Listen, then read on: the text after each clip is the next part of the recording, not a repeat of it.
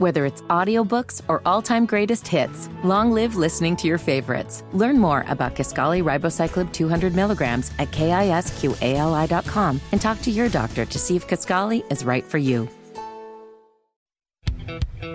A well-regulated militia being necessary to the security of a free state. The right of the people to keep and bear arms shall not be infringed. This is the Second Amendment, and this is The Gun Guy. Boom, boom, boom, boom. Bang, bang, bang, bang. Boom, boom, boom, boom. Bang, bang, bang. With Guy Relford on 93 WIBC. Well, good afternoon and welcome to the Gun Guy Show here on 93 WIBC. We're thrilled that you're with us. We've got a lot of broadcast choices going on here this afternoon. A lot of basketball. IU played, I thought, a fabulous game against Kansas. They felt a little short at the end. We've got a Colts game going on right now. Purdue, I believe, is playing, as we speak, number one team in the country.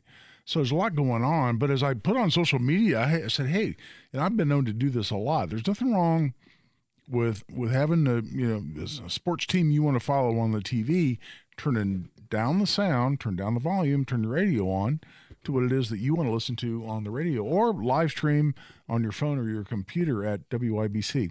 But for those of you listening, I'm thrilled that you're here. We're going to take your calls throughout the show, as we always do. 93. That's 239-9393, 317-239-9393. Got a lot to go into. And I got to tell you, I just read a story, and this was on bearingarms.com. And I read this, and it hit me really hard. And in fact, it registered with me to a large degree made me realize to a large degree why I'm so passionate about Second Amendment rights, because I believe fundamentally in the ability to defend your family, defend your home, defend your life.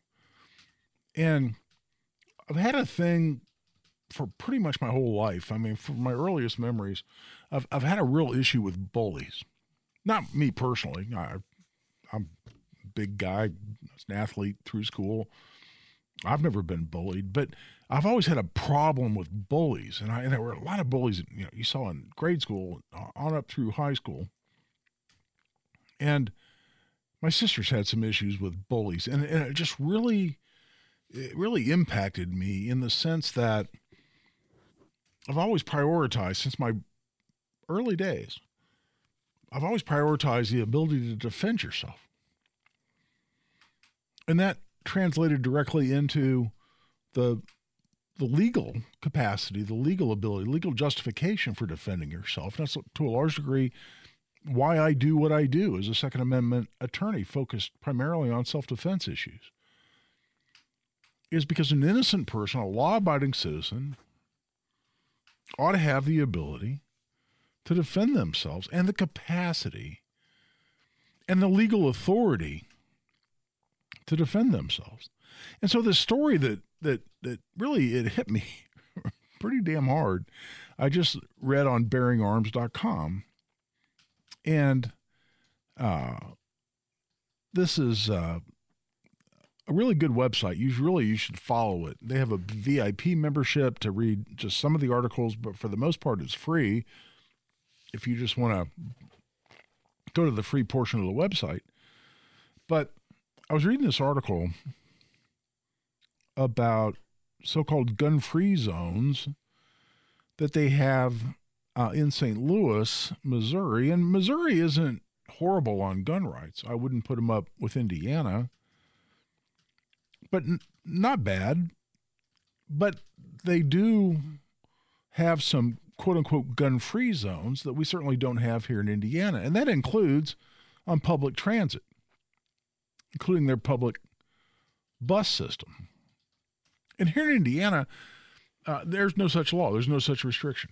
In fact, if a local government wanted to impose such a restriction, if the city of Indianapolis, for instance, wanted to say, well, you can't have a gun on Indigo or whatever, any other form of local transit, then that would be illegal because local governments can't regulate firearms under the Preemption Act. We've talked a lot about how some of the liberal Democrats are trying to get around that with a bill in the Indiana General Assembly. Well, would not include this.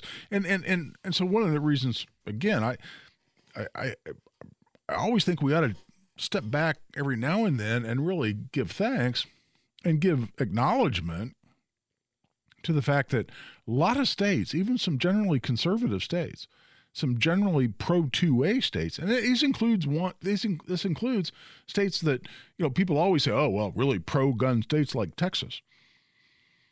Well, there are a lot of pro-gun states out there that have a lot of laws, a lot of restrictions on Second Amendment rights that we don't have here in Indiana.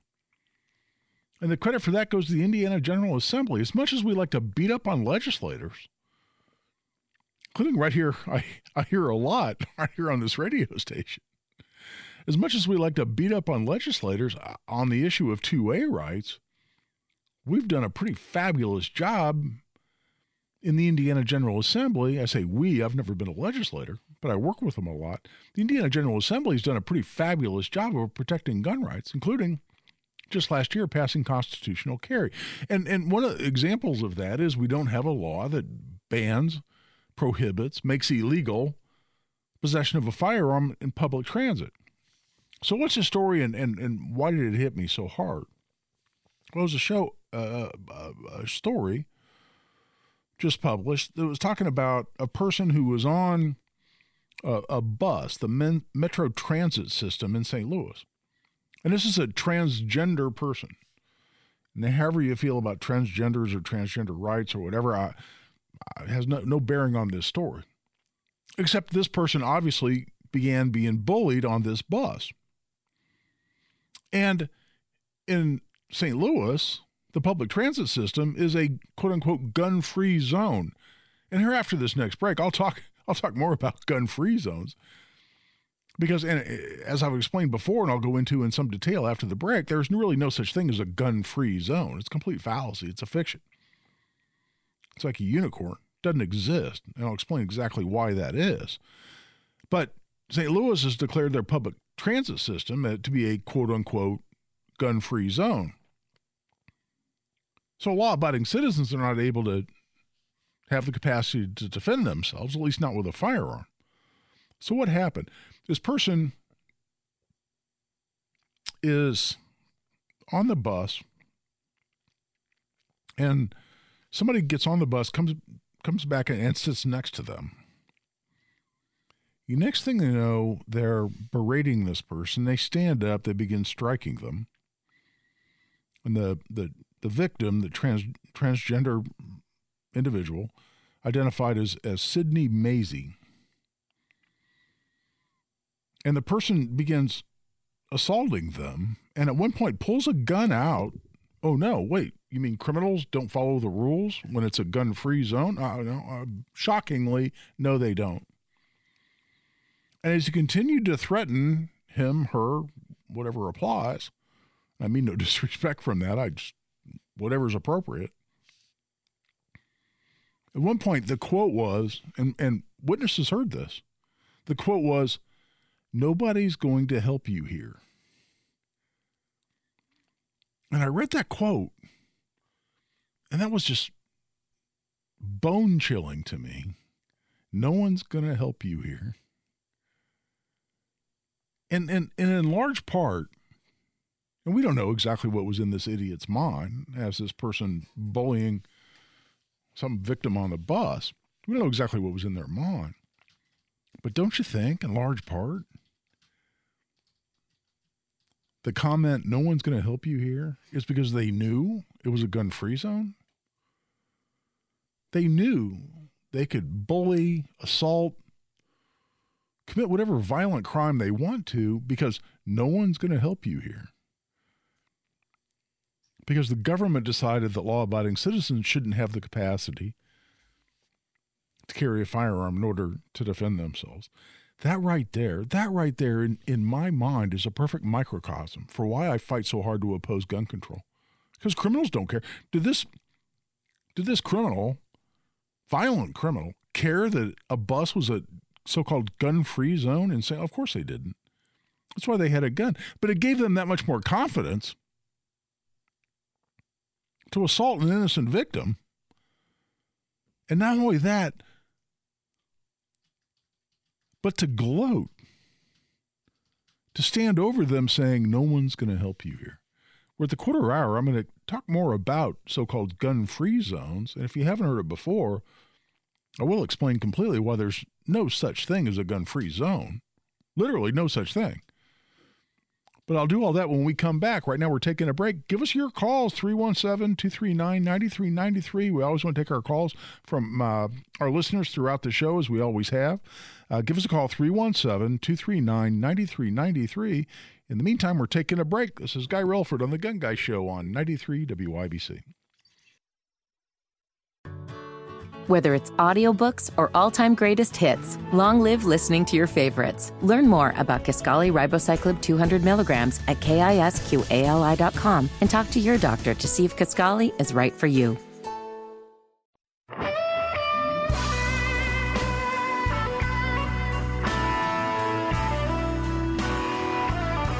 Second to none on the Second Amendment. This is The Gun Guy with Guy Relford on 93 WIBC.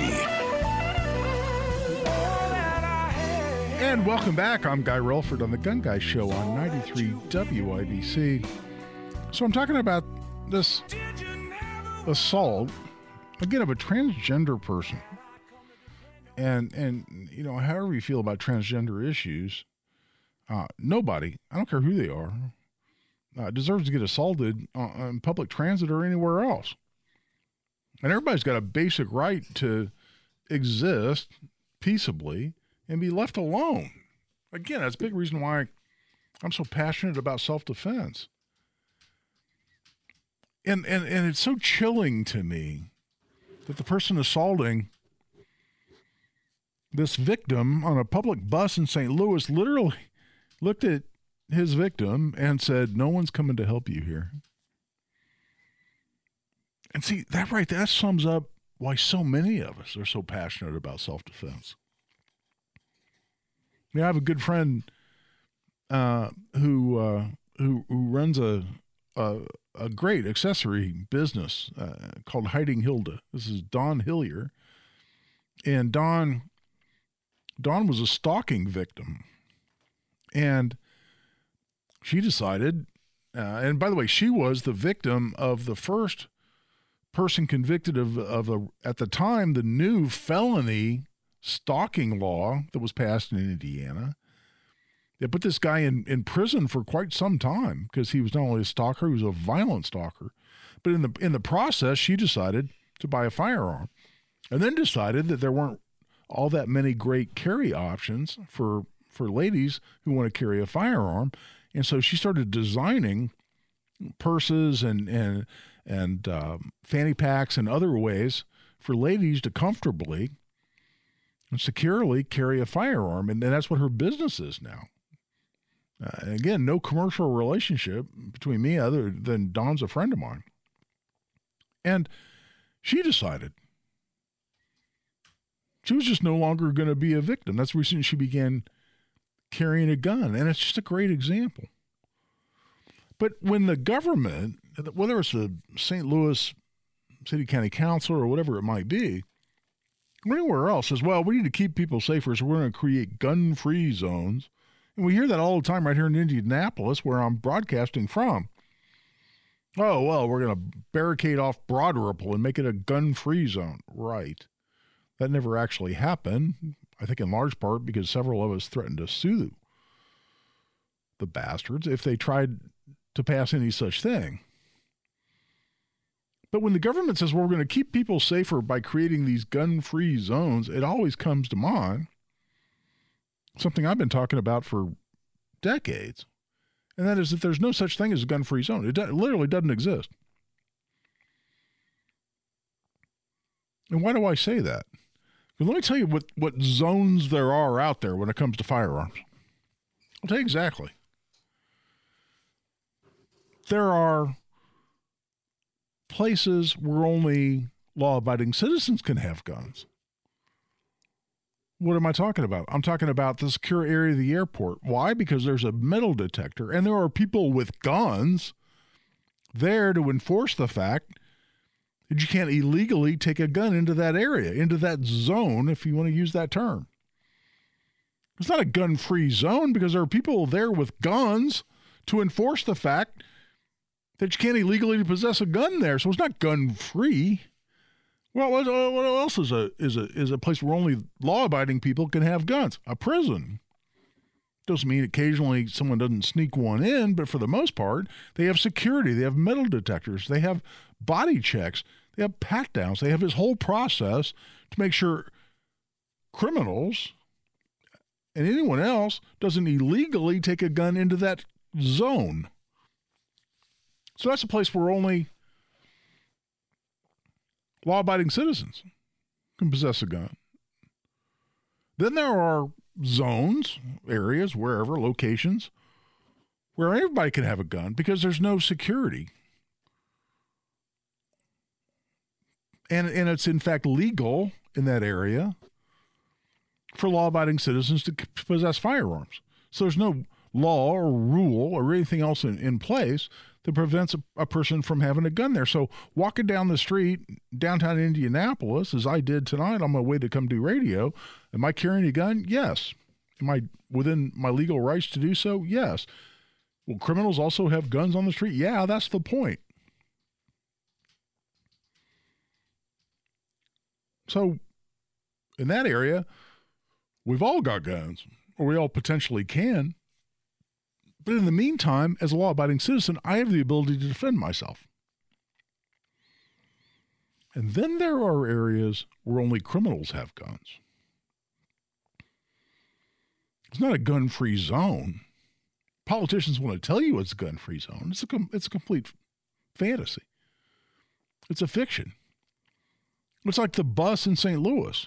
Public transit's a gun-free zone in St. Louis. Does that mean the criminal didn't have a gun? No, he brandished a gun. He pulled a gun out. He pointed it at his victim as he was beating his victim, pointed a gun at them, and then essentially laughed at them, taunted them by saying no one's coming to help you. Why? Because he knew it was a gun-free zone, quote unquote. Did it prevent him from having a gun there? Of course not. He didn't care. He's a criminal. You know, you see a meme or a cartoon out there every now and then where there's a couple of guys and they've got stocking masks on. They've got assault weapons, quote unquote, to use a political term that left tries to use against us. But they've got their rifles or their shotguns or whatever it is.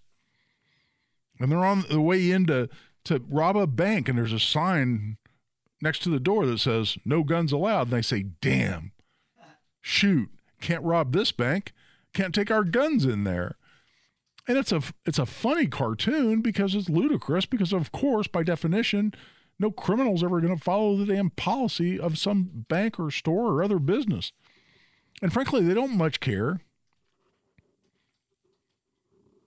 about any other quote-unquote gun-free zone unless there's security there and people with guns to enforce the gun-free zone.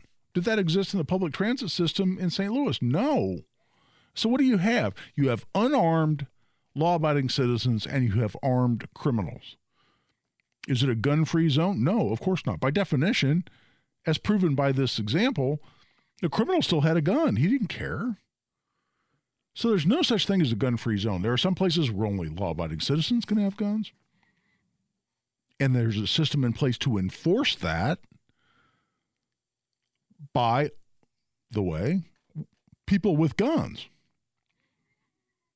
Places where you and I are on equal footing with the criminals because we can possess a gun.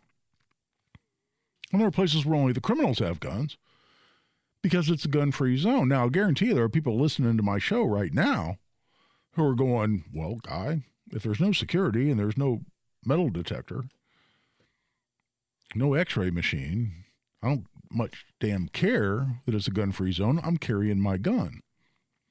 I get you. I fully understand that.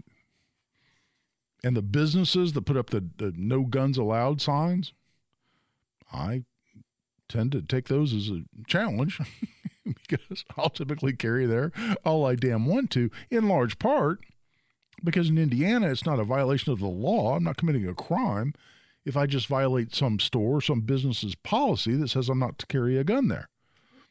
Just like the hero of the Greenwood Park Mall, who saved countless lives, violated the Greenwood Park Mall policy of no weapons allowed. He wasn't breaking the law. He was completely within his legal rights. And in fact, because he chose to violate the Greenwood Park Mall's policy, saved countless lives. Killed a guy with a rifle who still had 100 rounds of ammunition on him, who just killed 3 innocent people. But the example we're talking about here in St. Louis it's really something to think about. It's something to think about for us as private citizens. It's something for politicians to think about. Because quote-unquote gun-free zones that are not backed up by people with guns and security measures are just a recipe for allowing criminals to do whatever it is the criminals want to do with no resistance. And that's why this particular criminal was able to taunt his victim and look down at her and say, "No one's coming to help you." And what I started to say about my friend Dawn Hillier, who runs Hiding Hilda, great accessories company, is at one point she was producing bracelets, and she gave me one of these just because she's my friend. She gave me one of these, and it said, "Be your own hero." And that hit me hard, because that, at the end of the day, is what the Second Amendment's all about. It's about being your own hero. And when the government tries to step in the middle and say you're not allowed to be your own hero, and you, in fact, should be a helpless victim to whatever criminal chooses to assault you, is where the rest of us have to stand up and fight against that kind of regulation. That's a big part of why we exist here at the Gun Guy Show. In the meantime, we're past the bottom of the hour. We're taking a break. Give us your call, 317-239-9393. We're taking a break. This is Guy Relford on the Gun Guy Show on 93 WIBC. Hey, thanks for checking out the podcast. We appreciate it, but make sure you join us live at WIBC.com to stream, or at 93.1 FM in Central Indiana for the Gun Guy Show every Saturday, 5 to 7.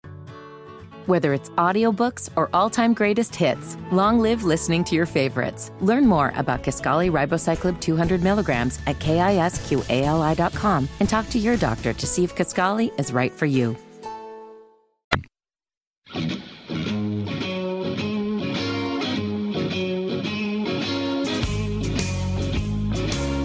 Show about gun rights, gun safety, and responsible gun ownership. This is The Gun Guy with Guy Relford on 93 WIBC. And welcome back. I'm Guy Relford on The Gun Guy Show on 93 WIBC. And one issue that gets a lot of attention, a lot of discussion, is quote-unquote safe storage of firearms. And listen, another issue I'm passionate about. I've been teaching gun safety and responsible gun ownership for a long time. I wrote a book on gun safety and cleaning for dummies, which is about sold out, by the way. I just got less than a dozen copies still in print, and this is the last printing, so it's about to be the end of an era, at least in terms of my own book goes. It's been out there for 10 years, and it's about sold out. But at any rate, gun safety is a very important part of responsible gun ownership, and that includes safe storage. And any gun safety class I've ever taught always includes the point and the emphasis. Back when I used to teach big classes in a so-called basic pistol class, I think it was slide number 3, right at the beginning of the class. It said all guns should be stored so they're inaccessible to unauthorized or untrained people, with a big emphasis on always. So if you're a gun owner, that's how you need to store your firearms. And that's true in your home. It's true in your vehicle. It's true wherever you happen to be, wherever it is you have your firearms. And so, notwithstanding the education that a lot of us try to provide on that issue, a lot of people don't do a particularly good job of storing their guns safely. And we have far too many stories of little kids, small children, getting a hold of firearms and hurting themselves or hurting someone else. And whenever we read one of these stories, it's always tragic. It's always heartbreaking, especially when a young child kills themselves or kills a sibling, hurts someone else. We had a story here just recently. I think it was a 3 or 4 year old got a hold of a gun and killed their 5-year-old sibling. Obviously accidentally. And your first thought is, man, that right there, that's so preventable. The gun just should have been stored responsibly, as so many of us have been preaching, and as so many of us practice.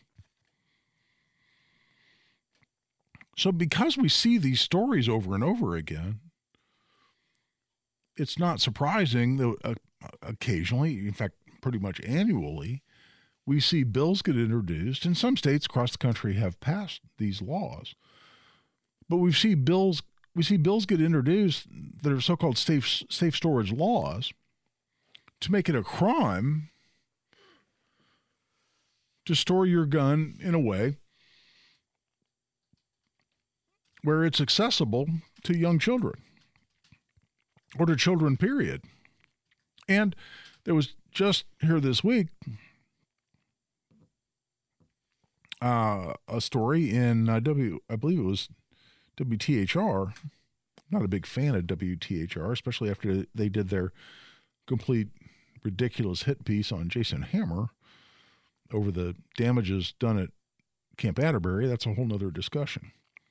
But WTHR reported on a bill, reportedly that's going to be introduced or that's already been filed. We'll see exactly what it looks like when this all gets made public after the first of the year. But State Representative Mitch Gore, Democrat from District 89, which is here in Indianapolis, as far as I can tell. He's an Indy guy. And listen, he's a captain for the Sheriff's Department. He's probably a guy that I wouldn't mind sitting down and having a beer with. But he's a Democrat, and he's introduced this bill, and it certainly can be called gun control, but it's a so-called safe storage bill. And it's a valid point. It's a valid challenge to the extent that I have opposed these laws in the past, and I certainly have. It's a completely legitimate challenge to me for someone to say, wait a minute, guy, aren't you being a hypocrite? You advocate safe storage. You wrote a book on gun safety where this point is specifically covered. You've taught a class, I don't know how many, literally hundreds of times, where you emphasize that same point. Store your guns so they're inaccessible to untrained or unauthorized people. Isn't it completely hypocritical for you at the same time to turn around and oppose a law that simply tries to codify what it is that you've been preaching all these years? Is that hypocritical? Would this be an okay law? I mean, I've had people challenge me before and say, oh, well, you're not objective. If there's any law that has anything to do with gun safety, it just is a knee-jerk reaction. You immediately oppose it. I say, no, not at all. What I do is I look at a law and I say, will this actually affect criminals? Will it only affect law-abiding citizens? Will it actually keep anybody safer than they already are? And on that basis, let's evaluate any particular law that we're discussing. So where does this fall on that spectrum? I'll get more into that, and I'll get into why I do not support these laws and why I will, I'm sure, oppose this law in the Indiana General Assembly, me and the 2A Project, and explain exactly why that is.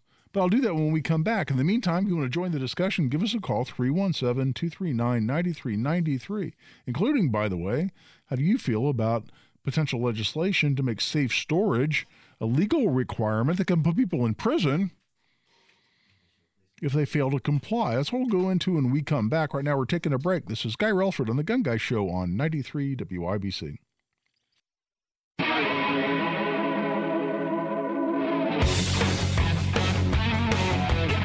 show about gun rights, gun safety, and responsible gun ownership. This is The Gun Guy with Guy Relford on 93 WIBC. And welcome back. I'm Guy Relford on The Gun Guy Show on 93 WIBC. Tell you what, we've had several people call in, so let's go to the phone lines before we return to our subject of quote-unquote safe storage laws. And Joe has called in. Joe, you got a question? Yeah, thanks, Guy, for everything you do for the Second Amendment. Oh, thank you, buddy. I appreciate that.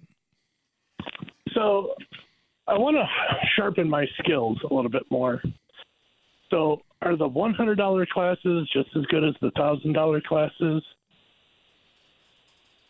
Yeah, well, it depends on where you're going, because I've taken both, Joe, and it really bears some research into who the instructor is, what their reputation is, what it is that they're teaching, what's the round count, how many instructors compared to how many people are there in the class.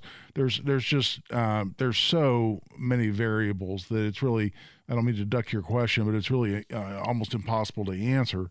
I've actually gone to just private training where I'm just taking 1, 2, a maximum 3 people at a time, because that way I can match my instruction to what their needs and wants are and what their current skill level and knowledge level might be.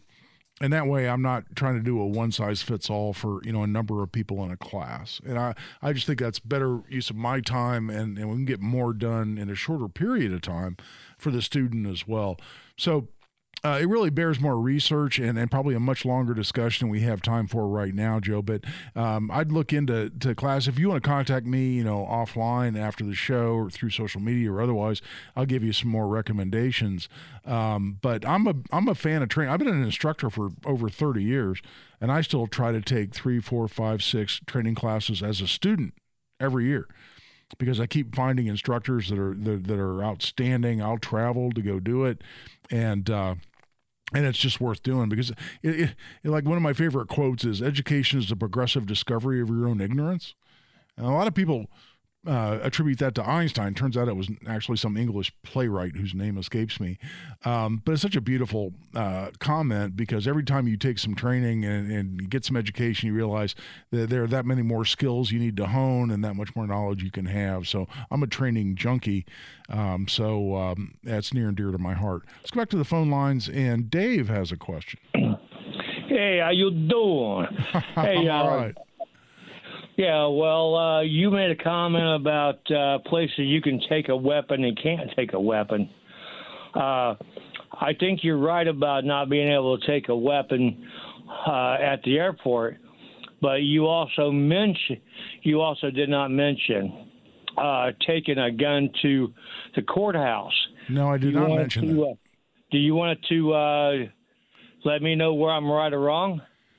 Well, it depends on the courthouse, and that's why it depends dramatically. Like in the new Justice Center here in Marion County, there are armed guards and there's security and there's a metal detector, and that's how it is. And you go to other courthouses, there are no metal detectors. And in fact, there's no law. There's no single law in Indiana, for instance, that says it's illegal to carry a gun into a courthouse. The Indiana Firearms Preemption Act says local governments, if they want to make it illegal to have a gun in a building that contains a courtroom, that's how the statute is written. If they want to make it illegal, they can. But there's no single law for the entire state of Indiana that says you can't take a gun in a courthouse. So it's up to each local government not only to decide what rule they want to have and whether they want to make it illegal to have a gun in a courthouse or not, but how they want to enforce it. So I've been to a whole bunch of county courthouses. I've now been in all 92 courthouses in Indiana. There are only 91 judicial districts in 92 counties, but there are 92 courthouses, and I've been in all of them. Some have security. The vast majority have security, but not all. It's not even illegal in all courthouses to take your gun. So the broad question, Dale, or Dave, I should say, No, I think it was Dale. Forgive me. I'm looking at my computer screen. I believe it was Dale. Is almost impossible to answer because it varies dramatically county to county to county. We're coming up on the end of the first hour. We're going to go back to the phone lines when we come back, so have patience. In the meantime, we'll be back in just a bit. We'll go back into the idea of safe storage laws. This is Guy Relford on The Gun Guy Show on 93 WIBC. Hey, thanks for checking out the podcast. We appreciate it, but make sure you join us live at WIBC.com to stream or at 93.1 FM in Central Indiana for The Gun Guy Show every Saturday, 5 to 7. A well-regulated militia being necessary to the security of a free state. The right of the people to keep and bear arms shall not be infringed. This is the Second Amendment, and this is The Gun Guy. Boom, boom, boom, boom. Bang, bang, bang, bang. Boom, boom, boom, boom. Bang, bang, bang. With Guy Relford on 93 WIBC. And welcome back for hour number 2 of The Gun Guy Show here on 93 WIBC. We're glad you're with us. And I'll tell you what, before we return to the discussion of so-called safe storage laws, we've had Antoinette, who's been on the phone for quite some time on hold. So let's go right to the phone lines. Antoinette, welcome to The Gun Guy Show. Thank you very much, and thank you for accepting my call. Sure. I called to ask you about the rights of 72 years old. For the second time, I reported a molestation of my grandson. Oh, no. And my whole family is against me. They don't want me to speak about the skeletons in their closet. But the Greenfield police here have done all they could. But I'm really contemplating purchasing a small firearm to protect myself because I fear them and I know what they're capable of doing. So I was wondering if you could give me reference to an attorney that might also be able to help me. In Connecticut is where I'm originally from, and they used to have legal aid service that attorneys would help people who are low income and with their legal problems. Yeah, and I know I appreciate the call, and I'm so sorry for all you're going through. I would check first with your county there locally to see what legal aid services might be available. For instance, we have Indianapolis Legal Aid Society here in Marion County. I would guess there's something similar there. And otherwise, rather than go into maybe too much discussion on that here on the air, you can also contact me offline. You can go to relfordlaw.com, and I'll see if I can't provide maybe a little more advice on the issue in terms of you looking for help. And I'm sorry you're going through all of that. But let's get back to the discussion that we were in there for a while before we went to the phone lines. And by the way, we love taking calls from our listeners, 317-239-9393.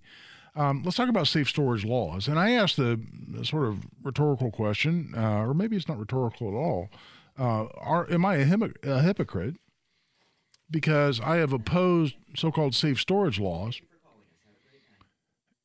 At the same time, I preach and teach and advocate strongly the responsible storage of firearms. And how do you justify taking each position? And I, first of all, I start from the position of you can't legislate responsibility.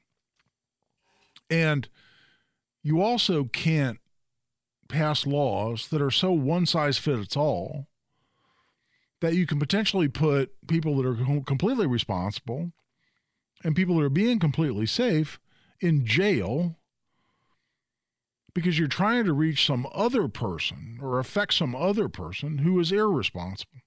And you have to look at how broad the law is written. Now, I've not seen this bill, and again, it's a bill that State Representative Mitch Gore, and I've not met Mr. Gore. He just got introduced, or rather elected, in the General Assembly in 2020, it appears to me. And so I've not met him. The fact that he's on the Marion County or in the Marion County Sheriff's Office as a captain makes me want to like him right off the bat and respect him as well. At the same time, what is it about a safe storage law that I don't care for? First of all, you have to look at the bill itself and see how it's written. And in the story on WTHR, where he was interviewed and was discussing his bill, he said, well, we've got some defenses in here. For instance, if you have a child in your home who uses a particular firearm for hunting or for competition, like sporting clays, as I often am thrilled to report here on the Gun Guy Show, the fastest growing high school sport in America, and including in Indiana, are the shotgun sports, trap, skeet, and sporting clays. So apparently, according to the WTHR article anyway, he's built in defenses to say, well, if you have a kid who's a hunter and has their own rifle or whatnot, that's a potential defense to the parent who has a gun that's not locked up in a home with a child in it. But again, how broadly is this law written, the bill written? For instance, a child, is that everybody under 18? I mean, if I have a 17-year-old in my home who might be completely trained on the use of all my firearms, completely responsible, could teach a gun lesson to other people. But because they're under 18 and I have a gun on my nightstand, and say I have a break-in, so I call 911 and I say, yeah, somebody broke in my house, and officers arrive and they walk in and they see there's my 17-year-old. My kids are much older than that, but hypothetically speaking, there's a 17-year-old in my home, completely responsible, completely trained, completely competent with firearms. And they happen to notice that there's a handgun on my nightstand. Or more accurate, in my current circumstance, there's a shotgun next to the bed. And that's not a shotgun this kid uses for hunting or for some competition. It's my self-defense shotgun that, because I have a trained and responsible 17-year-old, I choose to leave next to my bed. And I have every confidence and every reason to believe that's a completely safe and responsible circumstance. The way I'm reading this bill, I go to jail. I get arrested. I'm now a criminal because I have a gun on my nightstand. And I haven't seen the bill, so I don't want to be unfair, because there may be someone listening right now who knows more than I do, or maybe Representative Gore himself. He's from here in Indianapolis. He's within the listening area, and he could be sitting there going, no, you moron, it's only for 12 years and under, or who knows what. If there's some other limitation, it has to be a younger child. Hey, I've had 12-year-olds who come take my basic pistol class. In fact, I believe it was an 11-year-old took my pistol class many years ago. And I it's funny because this comes up on my memories on social media every now and then on Facebook, and I always republish it because I love this. It was a 11 or 12-year-old, no older than 12, I'm sure, and a pretty little guy at the time, maybe younger than that, maybe 10. And he was the best shot in the whole class. Shot all bullseyes. And this is at an Eagle Creek pistol range before Mayor Hogsett threw the citizens who pay for the range out of there and made it IMPD only. So citizens just get to pay for it. We don't get to actually use it anymore. Okay. But for a while, my company, Tactical Firearms Training, actually ran the Eagle Creek pistol range. And I taught lessons out there. And it was great. It was outdoor range. I always have enjoyed shooting outdoors. But this kid came and took my class and was the best shot in the whole class. Shot all bullseyes. And I posed next to him. I got to get down on one knee, because on one knee, I was still taller than him, but we posed with his target. Same kid is now on the Purdue rifle team, has a scholarship to Purdue for the shooting sports. But that same kid who had taken that class, if his parents have a gun on the nightstand when he's 10 or 11, and police discover that gun, it's not locked up, it's on the nightstand, it's there and available for their protection, or they have a shotgun next to the bed like I do, they go to jail? They go to prison? They're a criminal now? How do you legislate across all those variables, across all those contingencies? And how do you replace a parent's judgment with the judgment of the state to impose criminal penalties on what really is a matter of individual and personal responsibility? Not a fan of that. Not a fan. Not a fan. When you try to legislate responsibility, it's no better than legislating morality. It never works out. And you write laws that are too broad and can punish innocent people and law-abiding people who never endangered anyone. Now, is there a downside to not passing such a law? I mean, I have a hard time believing that someone who is already so irresponsible as to just leave a loaded handgun out where their 2 or 3 or 4-year-old can get a hold of it, that they're going to change their behavior because the state passes a law that suddenly criminalizes that behavior. I don't believe you're going to change many people's behavior. In the meantime, you're going to catch, and a lot of people a lot of responsible law-abiding gun owners are going to get caught up in a law that's simply written too broadly. Now, again, I don't want to be unfair. I've not seen the bill. No one's seen the bill because it's not published yet. That'll happen after the session starts, after here in a couple of weeks, January 1. And I'll have more to say when I read the specific bill. But I am not a fan of legislating on these issues for exactly the reasons I've gone into. In the meantime, we're here a little past the quarter hour. We're taking a break. This is Guy Relford on The Gun Guy Show on 93 WIBC. Hey, thanks for checking out the podcast. We appreciate it, but make sure you join us live at WIBC.com to stream or at 93.1 FM in Central Indiana for The Gun Guy Show every Saturday, 5 to 7.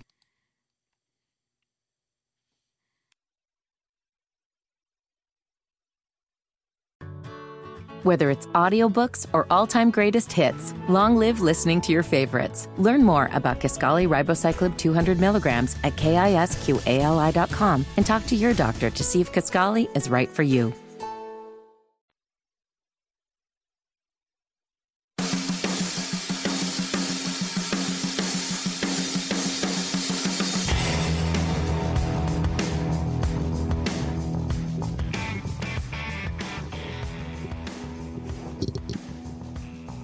And welcome back. I'm Guy Relford on The Gun Guy Show on 93 WIBC. By the way, I want to continue to take your calls throughout the show. Give us a call, 317-239-9393. That's 317-239-9393. I want to talk about the fact that the Supreme Court of the United States, and again, they've been surprisingly active on 2A issues. They took the Rahimi case. Now, that was one where the government appealed, because the gun owner in this case, Rahimi, won in the Fifth Circuit, where the Fifth Circuit determined that the law that says if you're subject to a domestic violence order of protection, you can't possess a firearm. Fifth Circuit, which is the federal appellate court that hears appeals out of federal courts in Texas, Louisiana, and Mississippi, they found that law to be unconstitutional. And that's under this new text, history, and tradition test that came out of the New York State Rifle and Pistol Association versus Bruin case just last summer. And they said, look, that we can't find historical analogs, historical examples of the same kind of laws that go back to the time of the founding and the time the Second Amendment was ratified in 1791, or the time the 14th Amendment was ratified, which made the Bill of Rights applicable to the states, which is 1868. And we look in that time frame, and we can't find similar statutes to say, well, if you're subject to this order of protection, then you can't own a firearm. So on that basis, it was unconstitutional. And we had the oral argument here just 2 or 3 weeks ago in the Supreme Court. And based on the questioning, a lot of people are predicting, in fact, I am as well, that the courts are going to reverse that and say, no, it was okay to preclude Rahimi from possessing a gun. And I think they're going to do so on the basis that while there may not be an exact parallel law that we can point to, or laws that we can point to back in 1791 or 1868 or any time in between, talking about domestic violence orders of protection, that there were general laws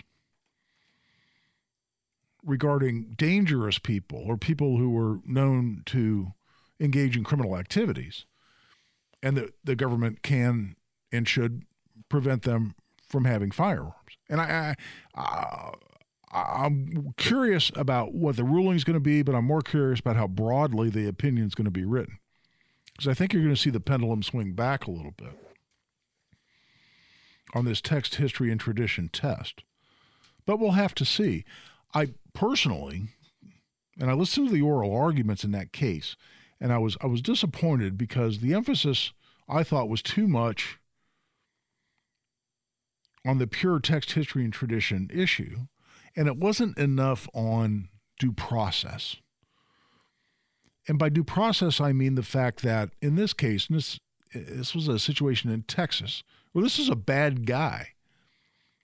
And I think after I did a show or several segments on this, producer Carl put up an article that said something like, you wouldn't invite Rahimi over for Thanksgiving dinner, because he's not a good guy. I mean, he's a violent guy. He had multiple women that he was accused of assaulting. He was accused of firing a shot at a bystander as he was forcing a woman into a car. He had multiple orders of protection entered against him on behalf of multiple women. He just was a violent guy. And at one point, Chief Justice Roberts questioned his attorney and said something like, well, you're not disputing the fact this is a violent, dangerous guy, are you? And the lawyer had to admit that he was, and none of that's good. But on that basis, if I were arguing that case, and it's easy to be an armchair quarterback, but I was listening to that oral argument, what I would have focused on, I think, much more is the fact that this was a civil proceeding in Texas. That is, this order of protection proceeding. It's a civil proceeding. It's not a criminal case. And that makes a huge difference because, first of all, the burden of proof was only preponderance of the evidence. That's just like 50.001%. Preponderance of the evidence to prove, for the state to prove, this guy should have an order of protection issued against him. In addition, because it's a civil case, there's no right to an attorney like there is in a criminal case. You say, well, I can't afford an attorney. In a civil case, they go, well, that's too bad. The other side has an attorney. You're just going to have to do the best you can in a civil case. So with no due process protections like you have in a criminal case, and with only a preponderance of the evidence standard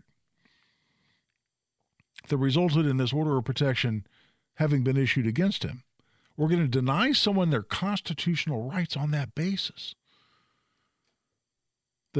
The text, history, and tradition issue, looking for historical examples of the same kind of laws, that works great in some circumstances. Here, I think the stronger argument was to look at the due process issues and the fact this guy shouldn't lose his constitutional rights, as despicable a guy as he might be,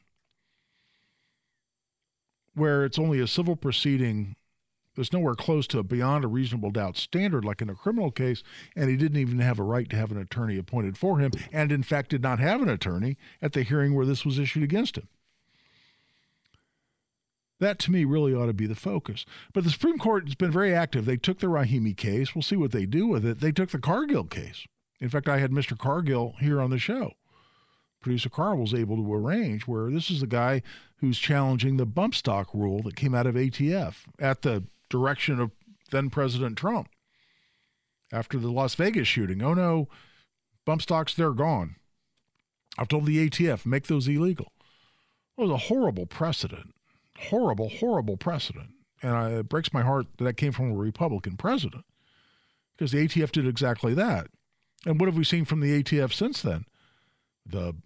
Not just bump stocks, but since then, pistol braces, so-called ghost guns, manufactured firearms, firearm parts. And it goes on and on from there.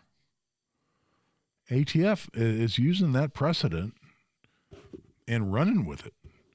But the Cargill case is challenging the ATF's ability to have passed what essentially is a law that can put people in prison, and is saying that violates what we call the vesting clause of Article 1, Section 1 of the Constitution. Article 1, Section 1 talks about the legislature. It says, the legislative power shall rest solely with a Congress of the United States, comprised of the Senate and a House of Representatives. So the legislative power, that is passing laws, that resides in Congress, not in the executive branch. And that's what an administrative agency, an executive agency like the ATF or the IRS or the EPA or any number of these alphabet soup agencies, they have the power to pass their own regulations that can put you in prison. Tell me there aren't people right now in prison because of IRS regulations or EPA regulations. Well, same is obviously true of ATF regulations. So that's the Cargill case. Well, the Supreme Court, and again, the Supreme Court's already taken that. We'll hear argument on the Cargill case here after the first of the year. What they just did here a couple of days ago is they declined to enter an emergency stay on the Illinois, quote-unquote, assault rifle ban. And a lot of people I see on social media are sort of wringing their hands a little bit, saying, oh, no, this is a terrible sign. They're not going to address assault weapon bans, or they're going to find these to be unconstitutional, or Congress can pass an assault weapon ban. And this is all based on the Supreme Court not having taken this particular case on the issue of should they enter an emergency stay to prevent that law from going into effect. I'll get more into that when we come back. Right now we're taking a break. Give us your questions and comments on the phone. Give us a call, 317-239-9393. Give us a call and join the discussion, 317-239-9393. This is Guy Relford on The Gun Guy Show on 93 WIBC. Hey, thanks for checking out the podcast. We appreciate it, but make sure you join us live at WIBC.com to stream or at 93.1 FM in Central Indiana for The Gun Guy Show every Saturday, 5 to 7. Whether it's audiobooks or all-time greatest hits, long live listening to your favorites. Learn more about Kisqali Ribociclib 200 milligrams at KISQALI.com and talk to your doctor to see if Kisqali is right for you.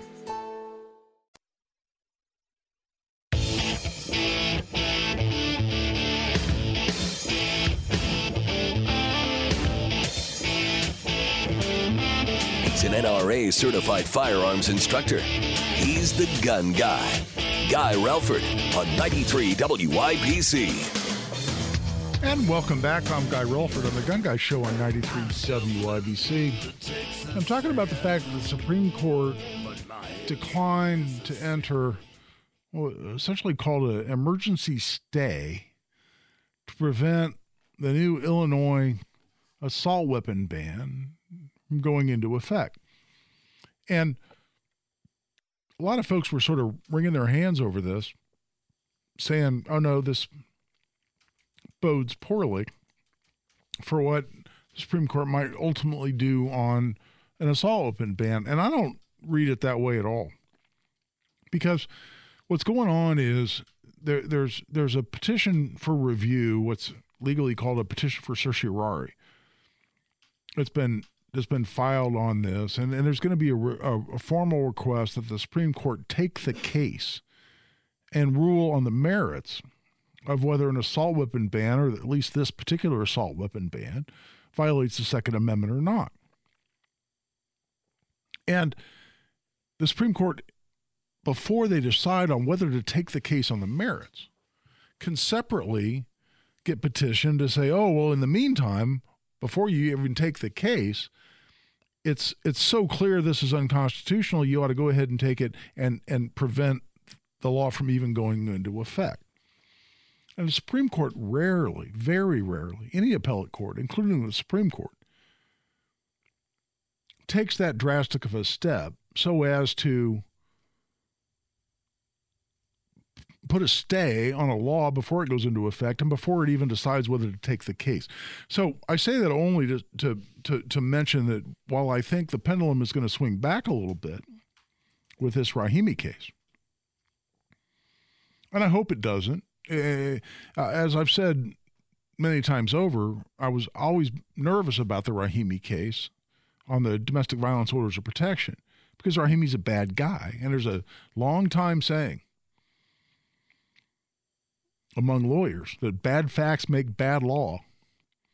And the fact that Rahimi himself was a violent, somewhat despicable guy, a lot of us were very worried. We're going to lead the justices to give us an opinion in that case that takes a step back a little bit on gun rights.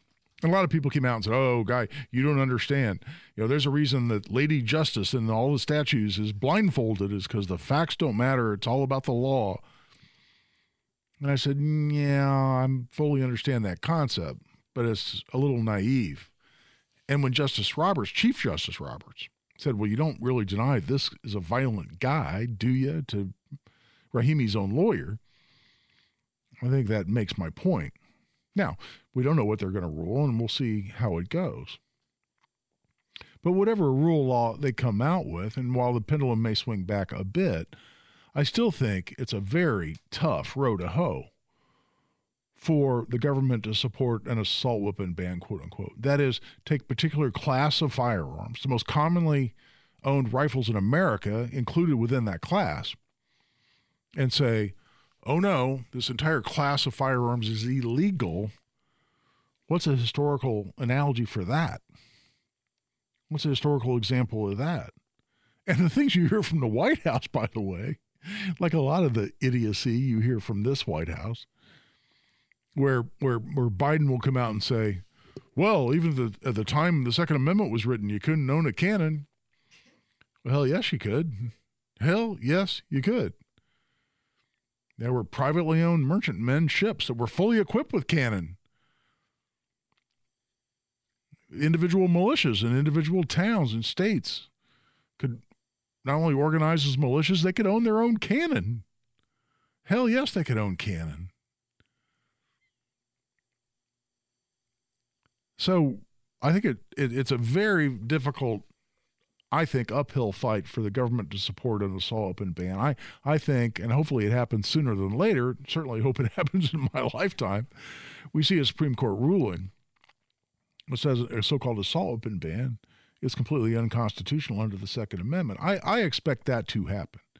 So if you're concerned with the fact that the Supreme Court did not enter this emergency stay to prevent Illinois' law from going into effect, don't hang crepe quite yet.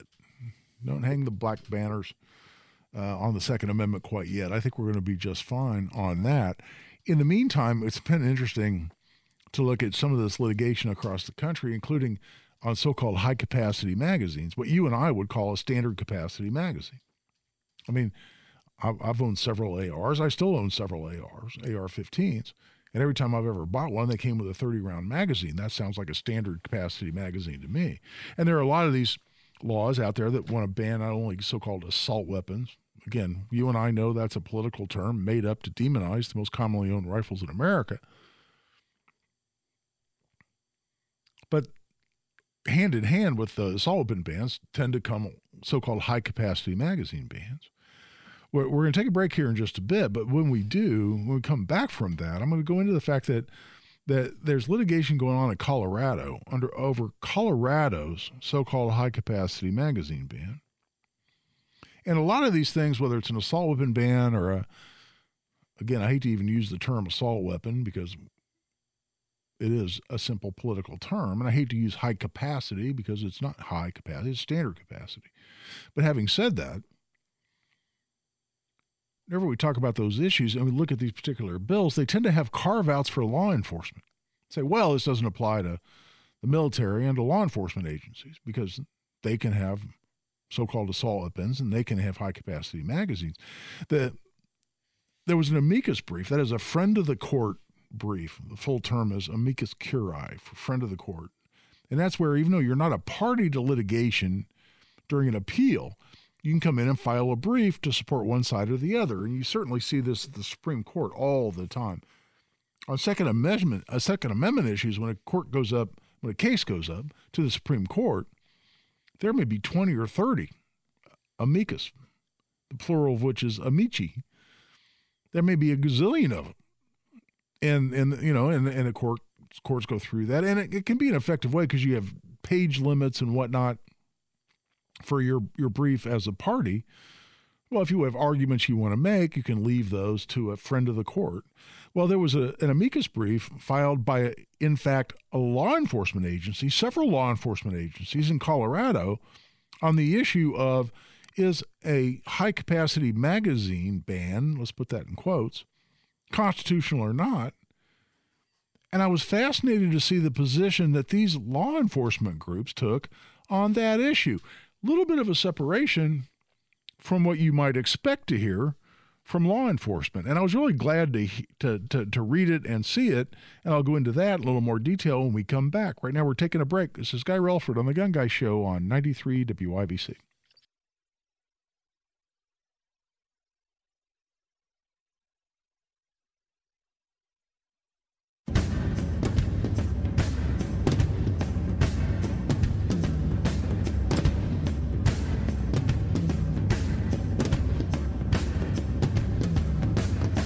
Show about gun rights, gun safety, and responsible gun ownership. This is The Gun Guy with Guy Relford on 93 WIBC. And welcome back to the last segment of today's The Gun Guy Show. It's nice to have not only a show, but the full 2 hours. It's kind of nice. We're glad you joined us. By the way, don't anybody tell me the score of the Colts game. I'm taping it. I'm going to watch it when I get home. I'm a huge Colts fan. If you know me, I've been a Colts fan since they moved here in 1983. I've seen the Colts play in something like 28 different NFL stadiums. Big fan. Season ticket holder for 30-some years. And I'm not at the game because I'm here doing the Gun Guy Show. But I'm going to watch it on tape later on, and I'm hoping to get all the way home without anybody letting me know who won or lost, because I want to watch it like it's new news. But in the meantime, mentioning this friend of the court brief filed by Colorado law enforcement.